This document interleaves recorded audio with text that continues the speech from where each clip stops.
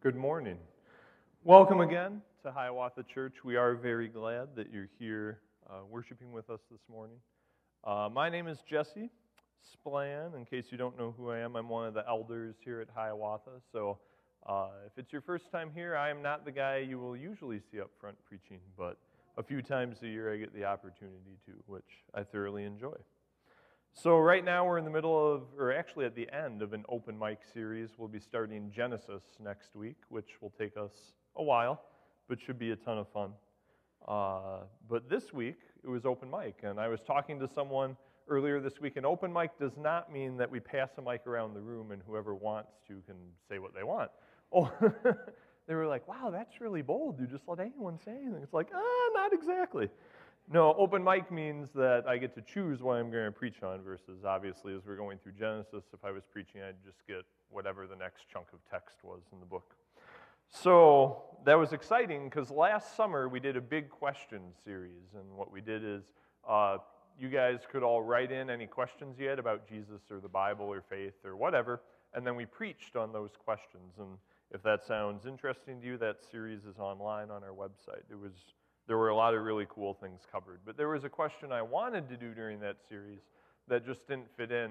So we did, everything we preached were questions that people at Hiawatha asked. And that's great. It's great to ask questions of God. It's great to ask questions about God, about what things mean.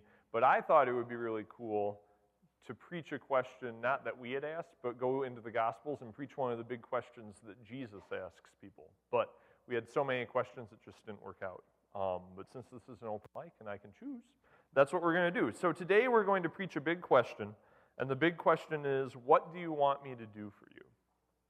But this question is not a question that we are asking God. That's not what we're looking at this morning. We're looking at a point in the Gospels where Jesus asks someone else this question and asks them, what do you want me to do for you? So let's get started. We are going to be at the end of Mark chapter 10, verses 46 through 52. And I'll read it in full, and then we'll walk through it and see what cool stuff it shows about Jesus and about us in relationship to him. Mark 10. And they came to Jericho. And as he was leaving Jericho with his disciples and a great crowd, Bartimaeus, a blind beggar, the son of Timaeus, was sitting by the roadside. And when he heard it was Jesus of Nazareth, he began to cry out and say, Jesus, Son of David, have mercy on me. And many rebuked him, telling him to be silent. But he cried out all the more, Son of David, have mercy on me. And Jesus stopped and said, Call him. And they called the blind man, saying to him, Take heart, get up, he's calling you. And throwing off his cloak, he sprang up and came to Jesus. And Jesus said to him, What do you want me to do for you? And the blind man said to him, Rabbi, let me recover my sight. And Jesus said to him, Go your way, your faith has made you well. And immediately he recovered his sight and followed him on the way. Jesus, we thank you for your word. We thank you that, as we see in the Gospels, that you cared about all types of people, that you were able to heal every ailment and disease and problem that came your way. And we thank you, Jesus, even more than that, how those things all pointed to the greatest healing you gave us through your death on the cross and your resurrection from the tomb, and how that heals us of sin. God, I pray that you would bless the preaching of your word this morning, that everyone here would hear something about you that is encouraging and something exhorting as well. Amen. All right, so we're going to basically walk through the passage, and we're going to start by looking at the setting, what's going on, and the reputations of the two main characters, Jesus and Bartimaeus. Since we do not live in first century Palestine, there's some things setting-wise that don't necessarily connect with us, so we'll talk about that too. But first, the reputations, and we'll start with Jesus. So Jesus of Nazareth, that was what people called him, that's where he grew up, and Bartimaeus calls him the son of David. So Jesus, it says, has his disciples and a great crowd with him. This is right near the end of his ministry, and he was a popular guy at this time. Everyone in the region pretty much knew who he was. When people heard he was around, they would go flock to him. So if you've ever been to some like big concert or big event with tons of people where it's loud and kind of rowdy. That was kind of the setting you would have at this point in Jesus' ministry. So as they're leaving Jericho, it's not like they're all walking in two single file lines and talking quietly. Like there's this mob of people around Jesus and his disciples.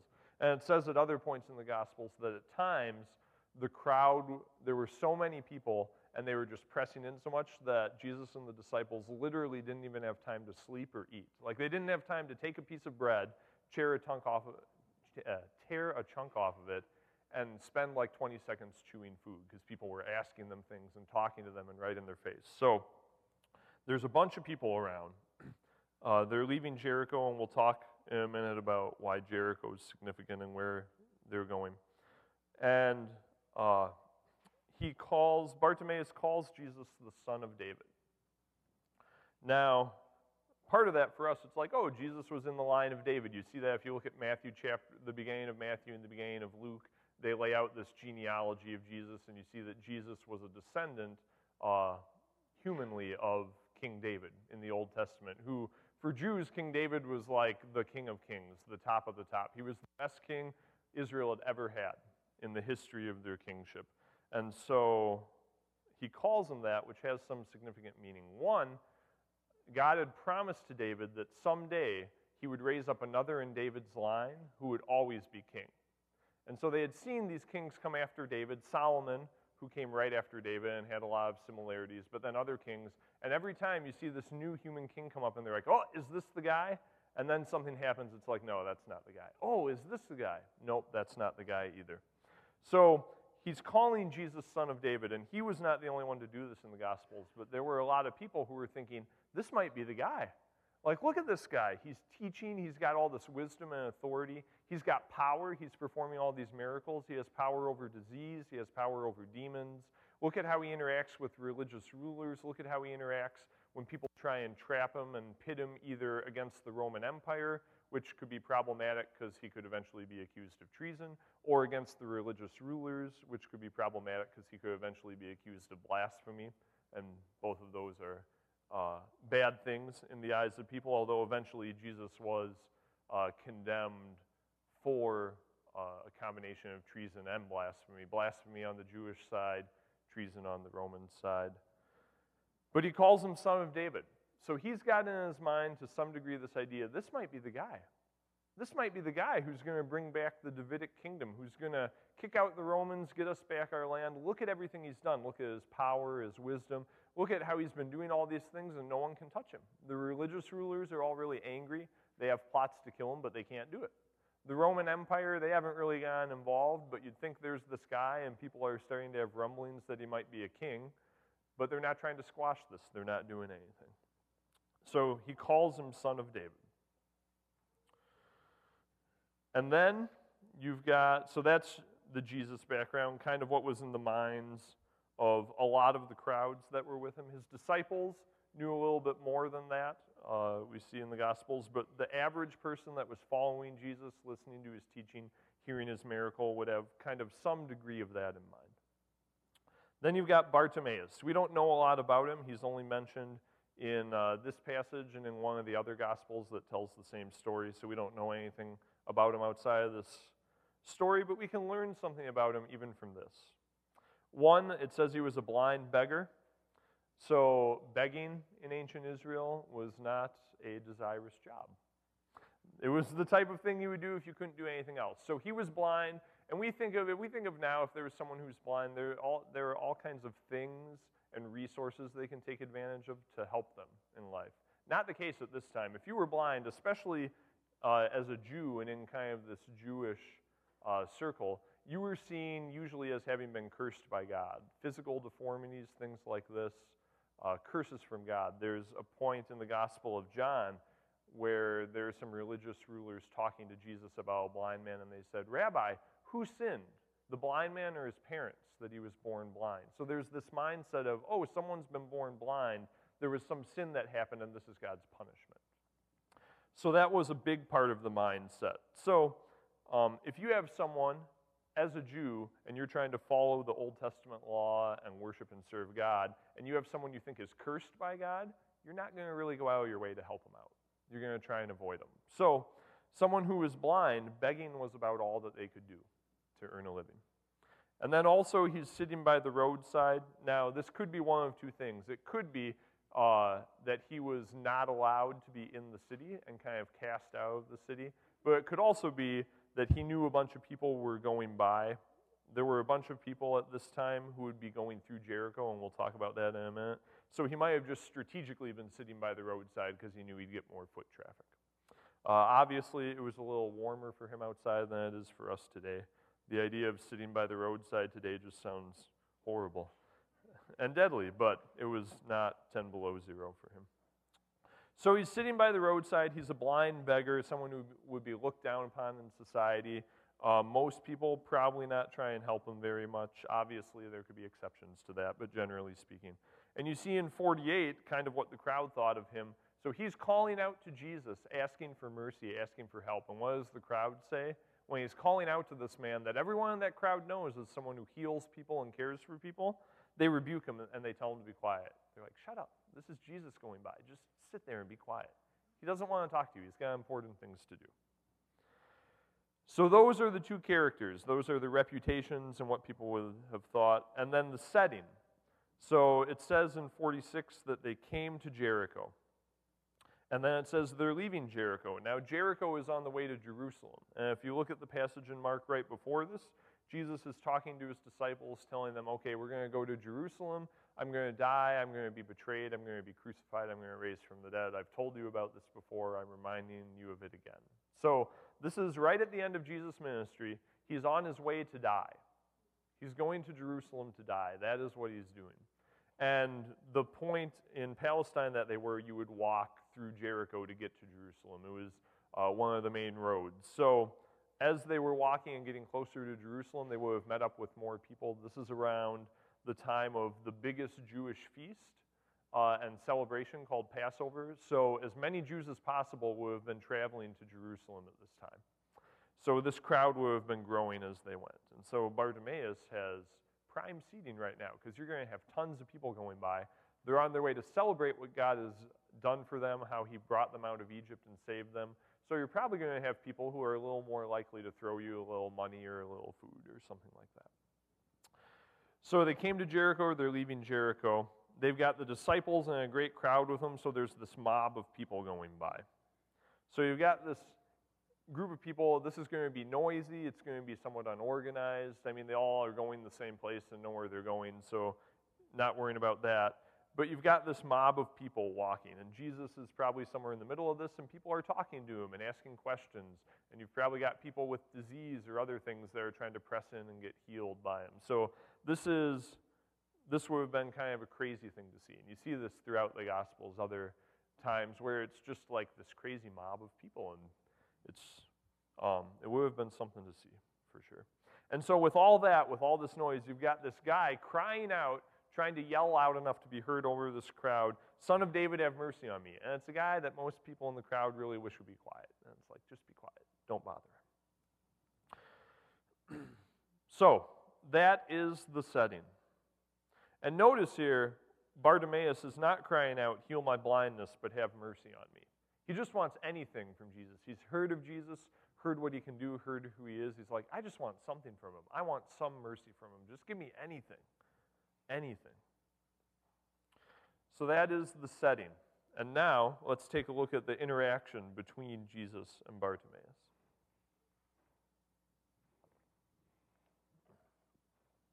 So Jesus stops and says, call him. And they called the blind man, saying to him, take heart, get up, he's calling you. And throwing off his cloak, he sprang up and came to Jesus. There's a lot of cool stuff, even in these few lines. First, the fact that Jesus stopped and said, call him. Now, Jesus is on his way to Jerusalem. He's on his way to fulfill the greatest part of his mission on earth, to die. And he's got a timetable. He's going to die at a specific time on a specific day. That's part of God's plan that was put into effect. But Jesus here doesn't just keep walking and says, oh yeah, I'll talk to him, call him, and have someone kind of lead him over so he doesn't trip or get trampled by the crowd and bring him to me and we can talk as I'm walking. No, he actually stops, which is an act of kindness and mercy for someone who's blind. to stop and be stationary so this blind person, it's easier for them to find you and you're not moving around. And it's not like some game of blindman's bluff. It's like, oh, he was here and now he's somewhere out there. So Jesus stops and says, all right, call him. I'll wait for him here. They called the blind man. And what's the first thing they say? Take heart. Be encouraged. Jesus listened to you. He heard you. He wants to talk to you. Get up. He's waiting for you. He is calling you. You've been calling to him. Now he's calling to you. And then verse 50, throwing off his cloak, he sprang up and came to Jesus. He's eager. He jumps up, heads over to Jesus. And the first part of 50 is really interesting. So, if ever the time should come when you're blind, a little piece of advice. If you're in a large crowd of people, probably something you don't want to do as a blind person is take the cloak that you're wearing and throw it into the crowd and then go wander off away from that point. Probably not your wisest option. Especially, like, we think of cloak, like, okay, he's got his jacket or, like, his suit coat or whatever the equivalent is. But for them, the cloak was more than that. So it was kind of a combination sleeping bag or blanket when you were traveling. Sometimes when you were traveling, if you didn't make it to a town, you would just stay in the countryside. You know, you'd step off the road a little bit, maybe build a fire if you had the materials, and then find some place that was reasonably comfortable, lie down, and wrap your cloak around you to keep warm. And also it was protection to some degree from the elements in the weather, from the cold, from rain. It wasn't waterproof or anything, but would provide some protection as you're traveling. Jesus, in another gospel, he sends out the 12 after he's been teaching and healing and preaching. He says, okay, I've been doing this. You've seen me do it. Now I'm going to give you the Holy Spirit. You're going to go out and do this and get some practice. And he tells them when they go out, he gives them instructions like when you get to a town, here are the things you do, the things you don't do. Here are the things you should bring with you, the things you shouldn't bring. But one thing he says is don't take an extra cloak. It's like, well, that's interesting. Why would he say that? Because he wanted his disciples in that case to be dependent on the hospitality of people in the towns that they went to. Because at that time of year, without two cloaks, there would be nights where it was too cold to sleep outside. So by saying that, he's ensuring that they're not going to be able to just go to a town and be like, oh, I'm so nervous, I can't do this. Well, we'll just stay outside the town. It's like, no, it's really cold and we don't have two cloaks. We have to find somewhere to stay the night. So you've got this blind man and he throws off his cloak, throws it away, leaves it, and then wanders off towards Jesus. Interesting. Why would he do that? He'd been blind for a while. It's not like he was new to this and didn't know. Why would he do that? It shows that he had some degree of faith even now. He believed to some degree Jesus was going to do something. Because if he thought he was going to talk to Jesus and Jesus was going to say, no, I'm not going to help you, I'm not going to heal you, I'm not going to do anything for you, he would have held on to that cloak because he would have needed it. But if he believed that Jesus was going to do something, maybe not heal his blindness, that's what he wants and what he's going to ask for, but that Jesus is going to do something for him and help him and care for him in some way. It's like, oh, I don't need the cloak. I've got Jesus. And if I need a cloak later, I'll be able to find it again. He'll help me with that, or he'll heal my blindness. I'll be able to see, or he'll give me another one, or whatever. So he throws off the cloak, showing a little bit of faith. So you've got Jesus who shows compassion. One, stopping to talk to him and listen to him, but then two, the fact that he stops. He calls to the man, and then Bartimaeus gets up. He's eager. He springs up, comes to Jesus, and throws off his cloak. There's some degree of faith there. And then verse 51, the question. And Jesus said to him, what do you want me to do for you? What do you want me to do for you? Now for us, all of us at some time, and some of us right now, we come to church or we think about God, we think about Jesus, and we have in our mind this question, but the other side of it. The question, God, what do you want me to do for you? What do you want from me? What do I have to do? What do you want me to do for you? But that question is flipped. That's not how it should be. It's the other way around. The Bible says Jesus came not to be served, but to serve us. He comes and he asks us, what do you want me to do for you? Because he says we can't do anything for him. He's like, I'm God. I don't need anything from you. There's nothing you can give me I don't already have. There's nothing you can provide for me that I'm lacking. There's nothing you can bring to me and say, I've been looking for that for the last 1,000 years. Thank you. Now I'm complete. Where'd you find that anyway? I couldn't find it. Where was it? No. We are not Jesus. We do not come to him saying, okay, what do you need? What do you need from me? What do you want me to do? What do you require of me? We are the blind man. We are all Bartimaeus. Those of you who are here this morning and don't know Jesus, you are Bartimaeus. You are the blind man. Obviously not in a physical sense, but you're going through life and you don't realize that Jesus is right there calling out to you. Look at what Bartimaeus was doing. He wasn't searching for Jesus. He wasn't looking for him. He wasn't asking people about him. He was sitting by the side of the road doing the same thing he did every day, begging for food, for money. And Jesus was the one who came by. He heard about it in the crowd. Jesus is here. Really? Ooh, Jesus, where are you? Jesus was the one who came to him. Jesus is the one who calls him over. He wasn't looking for Jesus. He was just going about his day, doing the stuff he always did every day. And that's how it is. That's the place all of us have been in. Those of us who now know Christ and believe in him, and those of us who don't here. Those who don't, that's the place you're in. Jesus is right here. He's calling out to you. He's calling to you. He wants you. He's waiting for you. And you're just going about your day, and you didn't know that Jesus was going to stop by today and say, hey, what do you want me to do for you? And those of us who have Christ, don't forget, we've been in that place. And it's so easy for us to fall back into that mindset of thinking, all right, what do you want me to do for you? Even this week, as I was prepping this sermon and knowing I was going to preach this very point, there were those times where I'm thinking, all right, God, what do you want me to do to make it better? What do you want me to do to say, oh, you did such a great job? What do I have to do? It's like, no. Jesus did it all. He did everything. This is a privilege I get to do because of what he's done for me. This isn't something that at the end of my preaching after second service, Jesus is going to say, okay, now on that scale of 100, it's like a 70 instead of a 65. That was really good preaching. Or, man, I can't believe that preaching was so bad. What were you thinking? You're like a 50 now. This is horrible. Try again, but actually try something else. Don't do that again. That was really bad. That's not how it is. It's not how it is. Jesus has done everything. The only thing he calls us to do is believe. It's the only thing. And so just as Jesus asked Bartimaeus, Jesus asks you today, what do you want Jesus to do for you today? What do you want him to do for you? Take a minute to think about that. What's going on in your life? What do you want Jesus to do? Is it something physical like the blind man? Is it something, relational, a relationship with someone, emotional, something spiritual? What do you want Jesus to do for you today? We are Bartimaeus. We are not Jesus wandering around asking God, what do you want from me? What do you want me to do? We're Bartimaeus. We're the blind man sitting by the side of the road, not expecting Jesus to come by. And he comes by and says, I want you. Come to me. What do you want me to do for you today?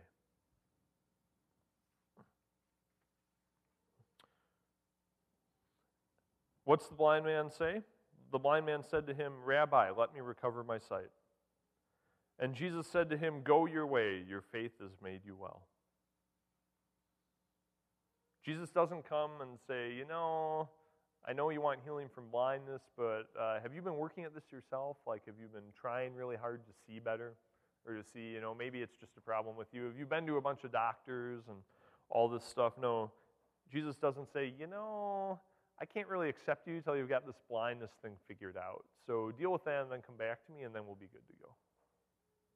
Nope, he takes the blind man as he is. He takes the blind man, someone who Jewish society says was cursed by God, or at least not loved by God, if not actually cursed, who was kind of worthless in society, couldn't really do anything except sit around and beg, or, if you had family you lived with, you'd be mooching off your family. You couldn't really contribute anything in this society at this time.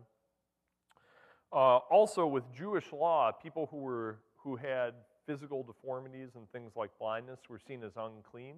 So for someone like Jesus, who's seen as this rabbi and this Jewish teacher and leader, to interact with this man and especially to touch him would have been a big no-no. It would have made Jesus unclean for a while, for a certain amount of days, depending on what the instance was, what the physical ailment or deformity was that the person Jesus was interacting with had. So Jesus is on his way to Jerusalem to go to the temple and celebrate Passover. If he touches this guy, he becomes unclean, and if it's for long enough, he can't go into the temple when he gets to Jerusalem, because he has to be purified first through some ceremonial things. And the passage doesn't say here whether or not Jesus actually had physical contact with the man, but we know in other passages and healings that Jesus does that all the time. It's not something he was squeamish about or afraid of. He wasn't worried about that. So, Rabbi, let me recover my sight. What's Jesus do? He does it. He says, go your way, your faith has made you well. A quick note here, when Jesus says your faith has made you well, he's not saying to the man, you did this yourself. You've got such great faith, you're the one who made this healing happen. Ephesians chapter 2, I don't have a slide for it up on the screen, but verses 8 and 9 say, it's by grace you've been saved, through faith. So there's the faith part. Salvation comes through faith, but it's by grace. And this not from yourselves, it's the gift of God, not by works, so that no man can boast. So Jesus, what he's saying here when he says your faith has made you well, he's saying the faith, which even itself is a gift from you given by God, that has made you well. So he's not saying to the man, you've made yourself well because you have such great faith. He's saying God has given you even this faith, and you've been healed because of that. You believe, and now your faith has made you well. But that faith is a gift from me. You didn't summon it up in yourself. It didn't come to you by yourself. So that's that, the interaction between them. And then what's the result? Well, he's healed. 52, Jesus says to him, go your way, your faith has made you well. Immediately he recovered his sight and followed him on the way. That's how Jesus' healing works. Immediately it happened. What happens? Jesus doesn't become unclean when he interacts with the man. The man's uncleanness doesn't rub off on Jesus, and he's like, ooh, this is bad. I got to take care of this. If you could just step back, keep a safe distance for a while, that'd be great. No. Jesus' cleanness is transferred to the other person. Jesus heals him. Jesus makes unclean things clean. Unclean things don't make Jesus unclean. So we're all here this morning. And for all of us, whether we know Jesus or not, we've got uncleanness in our life. We've got sin. We've got pieces of ourselves, pieces of our lives we wish weren't there. And for those who don't know Christ, you might be thinking to yourself, this sounds great, but I'm so messed up. I'm so ugly inside. Jesus would never accept that if he knew this, that, or the other thing. Well, Jesus already knows. He knows everything about everyone. He knew when he talked to this blind man that the man was blind. It wasn't like, whoa, didn't know you were blind. Step back, you're unclean. No, he knew. And he healed him, and he took that uncleanness and got rid of it and put cleanness in its place. And that's what Jesus does for us. Jesus is on his way to Jerusalem to die, and he's going to get there, and he's going to die for the sins of the world, and God's going to raise him from the dead 3 days later. And in doing so, God's going to say, this works. This is all a person needs to come to me, is to believe in Jesus. He did all the work. All the uncleanness you have, come to Jesus, and he'll wash it away. You're not going to make God unclean. God's going to make you clean. And you don't fix the blindness or whatever it is in yourself before you come to Jesus. You come to him broken and messed up, and he's the one who fixes you. And it works immediately. The other really cool thing is in 52, what does Jesus say to the man? He says, your faith has made you well. This faith that I've given you, you're healed. You're well. But he also says, go your way. So he doesn't heal the man and say, all right, I've healed you, and now because I've done that, you have to follow me for 5 years. Or I want you to memorize all the things I said from the Sermon on the Mount. Don't worry if you weren't there. These 12, they can fill you in, and you can work on that. And he doesn't even say, go do your own thing, but first come and spend Passover with me. He just says, go your own way. He asks him, what do you want me to do for you? I want you to heal me. I want to be able to see again. Jesus says, all right, done. And then says, go your own way. He doesn't put any conditions or requirements on that. But look at what the blind man does. What does he do? He doesn't say, all right, and wander off in the opposite direction. It says he followed Jesus on the way. Why would he do that? He got everything he came for. What did he want? He wanted Jesus to heal his blindness, and Jesus did it. Maybe it could be he's thinking Jesus is on his way to Jerusalem. This could be part of him being a son of David. He's going to do really great, cool things. That might have been part of it. Or it might have been that after getting this healing physically, he realizes that Jesus has more to offer than just a physical healing. Because he does. Jesus does tons of physical things in the Gospels. He heals a bunch of diseases. He teaches, speaks words. But all these things are pointing ahead to the greater healing he's going to accomplish for people on the cross. You can heal all the blindness and all the paralysis and all the demon possession in the world, and eventually those people are going to die still. You can heal the most severe case of cancer, the most severe physical ailment, completely, but that person's still going to get old and die. If that's all you do, that's great, but it has limited value in the scope of eternity because it doesn't last. But Jesus comes and says, I'm not just going to do these physical healings. These are going to show, just like I have power over this thing that you haven't had power over before, just like I can heal your eyes. I can take eyes that can't see and I can make them see again. I can take the sin in you and I can get rid of it. I can make you holy. I can make you pure through my death and resurrection. I can give you a healing that lasts for more than 10 years or 50 years or 100 years. I can give you a healing that's going to last forever.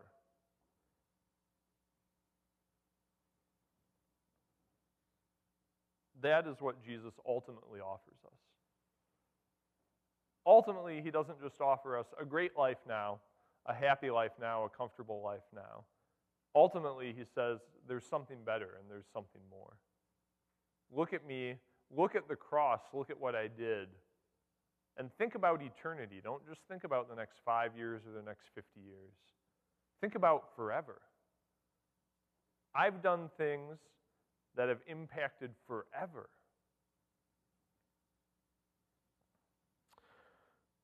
A few other verses from John 8 and Psalm 36. Again, Jesus spoke to them, saying, I am the light of the world. Whoever follows me will not walk in darkness, but will have the light of life. In Psalm 36:9, speaking of God, for with you is the fountain of life. In your light do we see light. That second line of Psalm 36, I think, is really, really cool. Jesus in this passage heals someone who's blind. He heals blindness. He takes sightlessness and puts sight there. In John 8, he says, I'm the light of the world. Whoever follows me won't walk in darkness, but will have the light of life. And there are other passages where he says, you're all blind. You're spiritually blind. You don't see who I am. You don't see that I am not just a man, but I'm God. You don't see that I've brought salvation to you. And he says, you have eyes that don't see. And that's true for in this room, those of you who don't know Christ. You have eyes. You can look around the room and see. You can go about your day, read things, drive here, drive home. But there's a spiritual blindness that you have. There are things that you think you can see, but you can't. Now imagine someone who's blind, who's been blind their whole life. How do you explain sight to someone who's never experienced it? How do you explain what that is? And think about someone who's been blind their whole life and thinks that everyone is that way. They think that's the norm. And you go up to them and you say, no, there's this thing called sight I can see. It's like, what? What's sight? What's that? And you try and explain it and do kind of a poor job, probably, or at least I would. And it's like, well, it's like color. Well, what's color? Well, I don't know. But you try and explain it, and they're like, well, that doesn't make any sense. That's not my experience. And spiritually, that happens all the time. You talk to someone about Jesus, they're like, what? That's crazy. I don't see that. I don't experience it. Well, of course not. You're blind. And we were all blind once. It's not like I'm standing up here and I'm better and I found sight by myself. I was just as blind as everyone. And Christ opened my eyes and shone light into my life. And that light is the light of the cross. That's what it means to follow the light of the world. To believe that in darkness, Jesus broke in. And in the darkness of sin, darkness of separation with God, he shone the light of the cross and the empty tomb of his death and resurrection. That's ultimately what the light is. That's the ultimate light that shines in the greatest darkness. In your light do we see light. Jesus is the one who makes all things visible. His light, that light that he shines, allows us to see everything else that is. It breaks through darkness. So, as you're sitting here today, I ask you the question that Jesus asked. And Jesus is asking you this question: what do you want Jesus to do for you today? A few points of that. One, take heart. He's calling you. If you don't know Jesus, be encouraged. He wants you. He's calling you. It doesn't matter how much darkness you have. It doesn't matter how much ugliness you have. He's seen it all before. There's nothing you can bring to him that he'll say, whoa, that's super messed up. I can't really handle that. Or, whoa, I had no idea that you were thinking that or that you'd done that. Ooh, you should really work on that for a while. No. He calls people to him that he knows are blind, that he knows are messed up, that he knows are sinners. He knows that. He's not surprised. He's not surprised by anything you do. He's never been surprised by anything I've done. That's how he wants us to come. What did Ephesians 2 say? It's not by works so that no one can boast. He wants us to come all messed up so that he fixes us up and he's the one who gets the glory. He wants to be the one to bring healing. He's the one who died for our sins. We don't die for our own sins. He's the one who brings salvation. We don't bring it ourselves. We're the ones sitting on the side of the road. He's the one who walks by and says, Jesse, I want you. I see you're blind. I see you're all messed up. Don't worry about that. Believe in me. I took care of all the ugliness in you.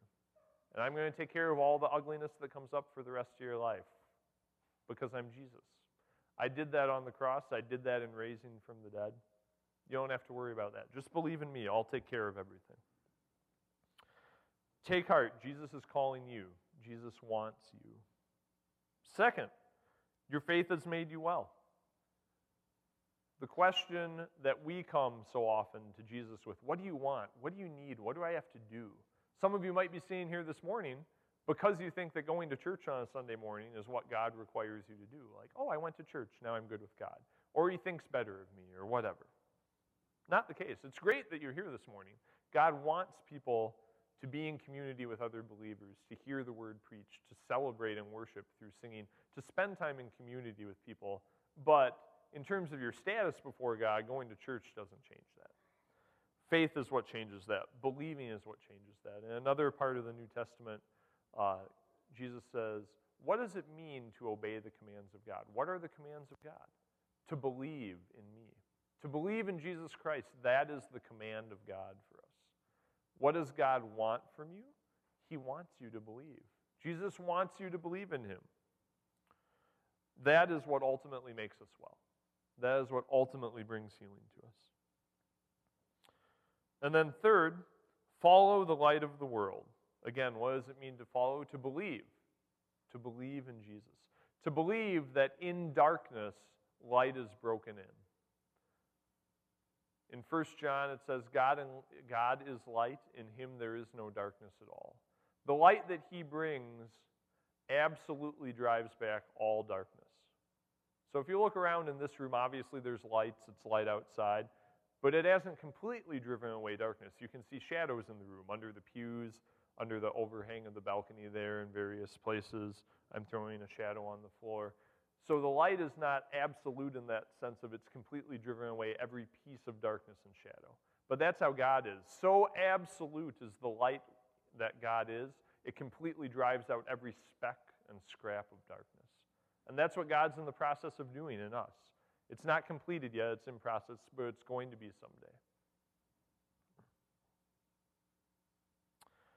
So, as we go from here today, go about the rest of our day, I encourage you to take advantage of the fact that Jesus wants to serve you. To take advantage of the fact that he wants to do something for you. And that something is he wants to save you. He wants to help you in ways no one else can. He wants to heal you from sin, which no one else can do. He wants to give you that same eagerness and joy that Bartimaeus has, that same just awe and delight in what he does that causes you to follow him. Not because he demands it, but because you see in him something that isn't anywhere else.